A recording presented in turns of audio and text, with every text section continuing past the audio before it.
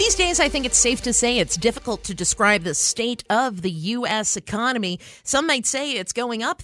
Other people might say things are going on a downward curve. Joining us now, CBS business analyst Jill Schlesinger. So, Jill, over the course of the past year, we've seen a lot of growth in areas, but we've also seen some decline in others. And a lot of people are looking at that growth and thinking, well, when's all this growth going to end?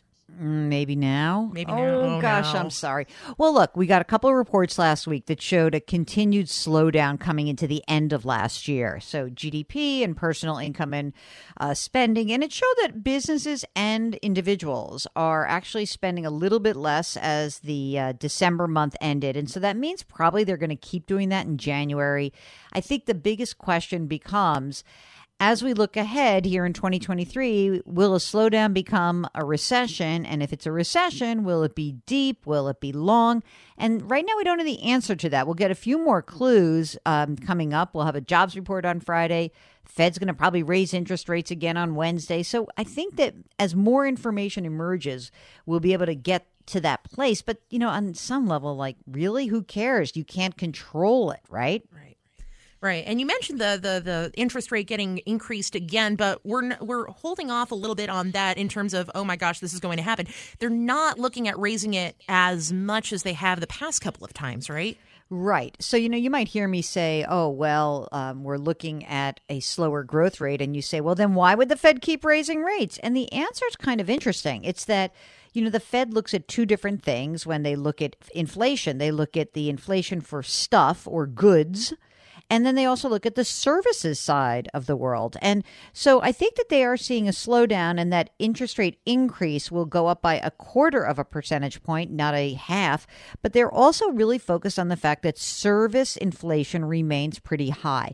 Does that kind of make sense? Like if you go to your hairdresser or your barber and you get your hair cut and prices went up since the beginning of the pandemic. Now interest rates are higher. Things are slowing down. Have you seen a reduction in that price? I haven't. Have restaurants started pulling back on the amount of that they're charging for their entrees? I haven't seen that yet. So there are things that are stickier in the economy. And I think that the Fed is going to be pretty focused on that. And they'll raise rates again on Wednesday.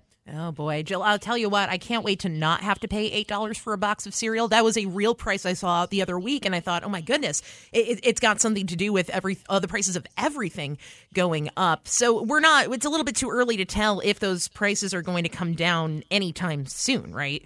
Well, I mean, look, big parts of the economy are seeing prices come down, right? We see energy, car prices. We have seen it in some food, but, you know, it'll take a while. And don't go out and buy eggs because there's like an avian flu that's been going on for a year. So there are a lot of things that compound the problem. What the real question is like, well, are we going to see airplane tickets come down? Are we going to see leisure and hospitality costs for in a hotel or in restaurants? Are those things going to come down? And they are starting to, but it's slow.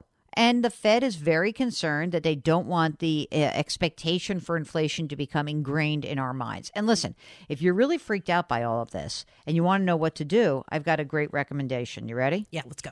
Buy my book. Spend your last $25 and buy my book. Well, only because I will say this, that the one thing you can do is control what you can control. And that really does mean that if you're looking to reset your life, The Great Money Reset, my book, is really about taking control of the aspects of your life that you can control. And you cannot control the economic cycle, but you can control a lot of other things, and it'll make you feel better going through it. It does. And you also have an audiobook version of your newest book, correct?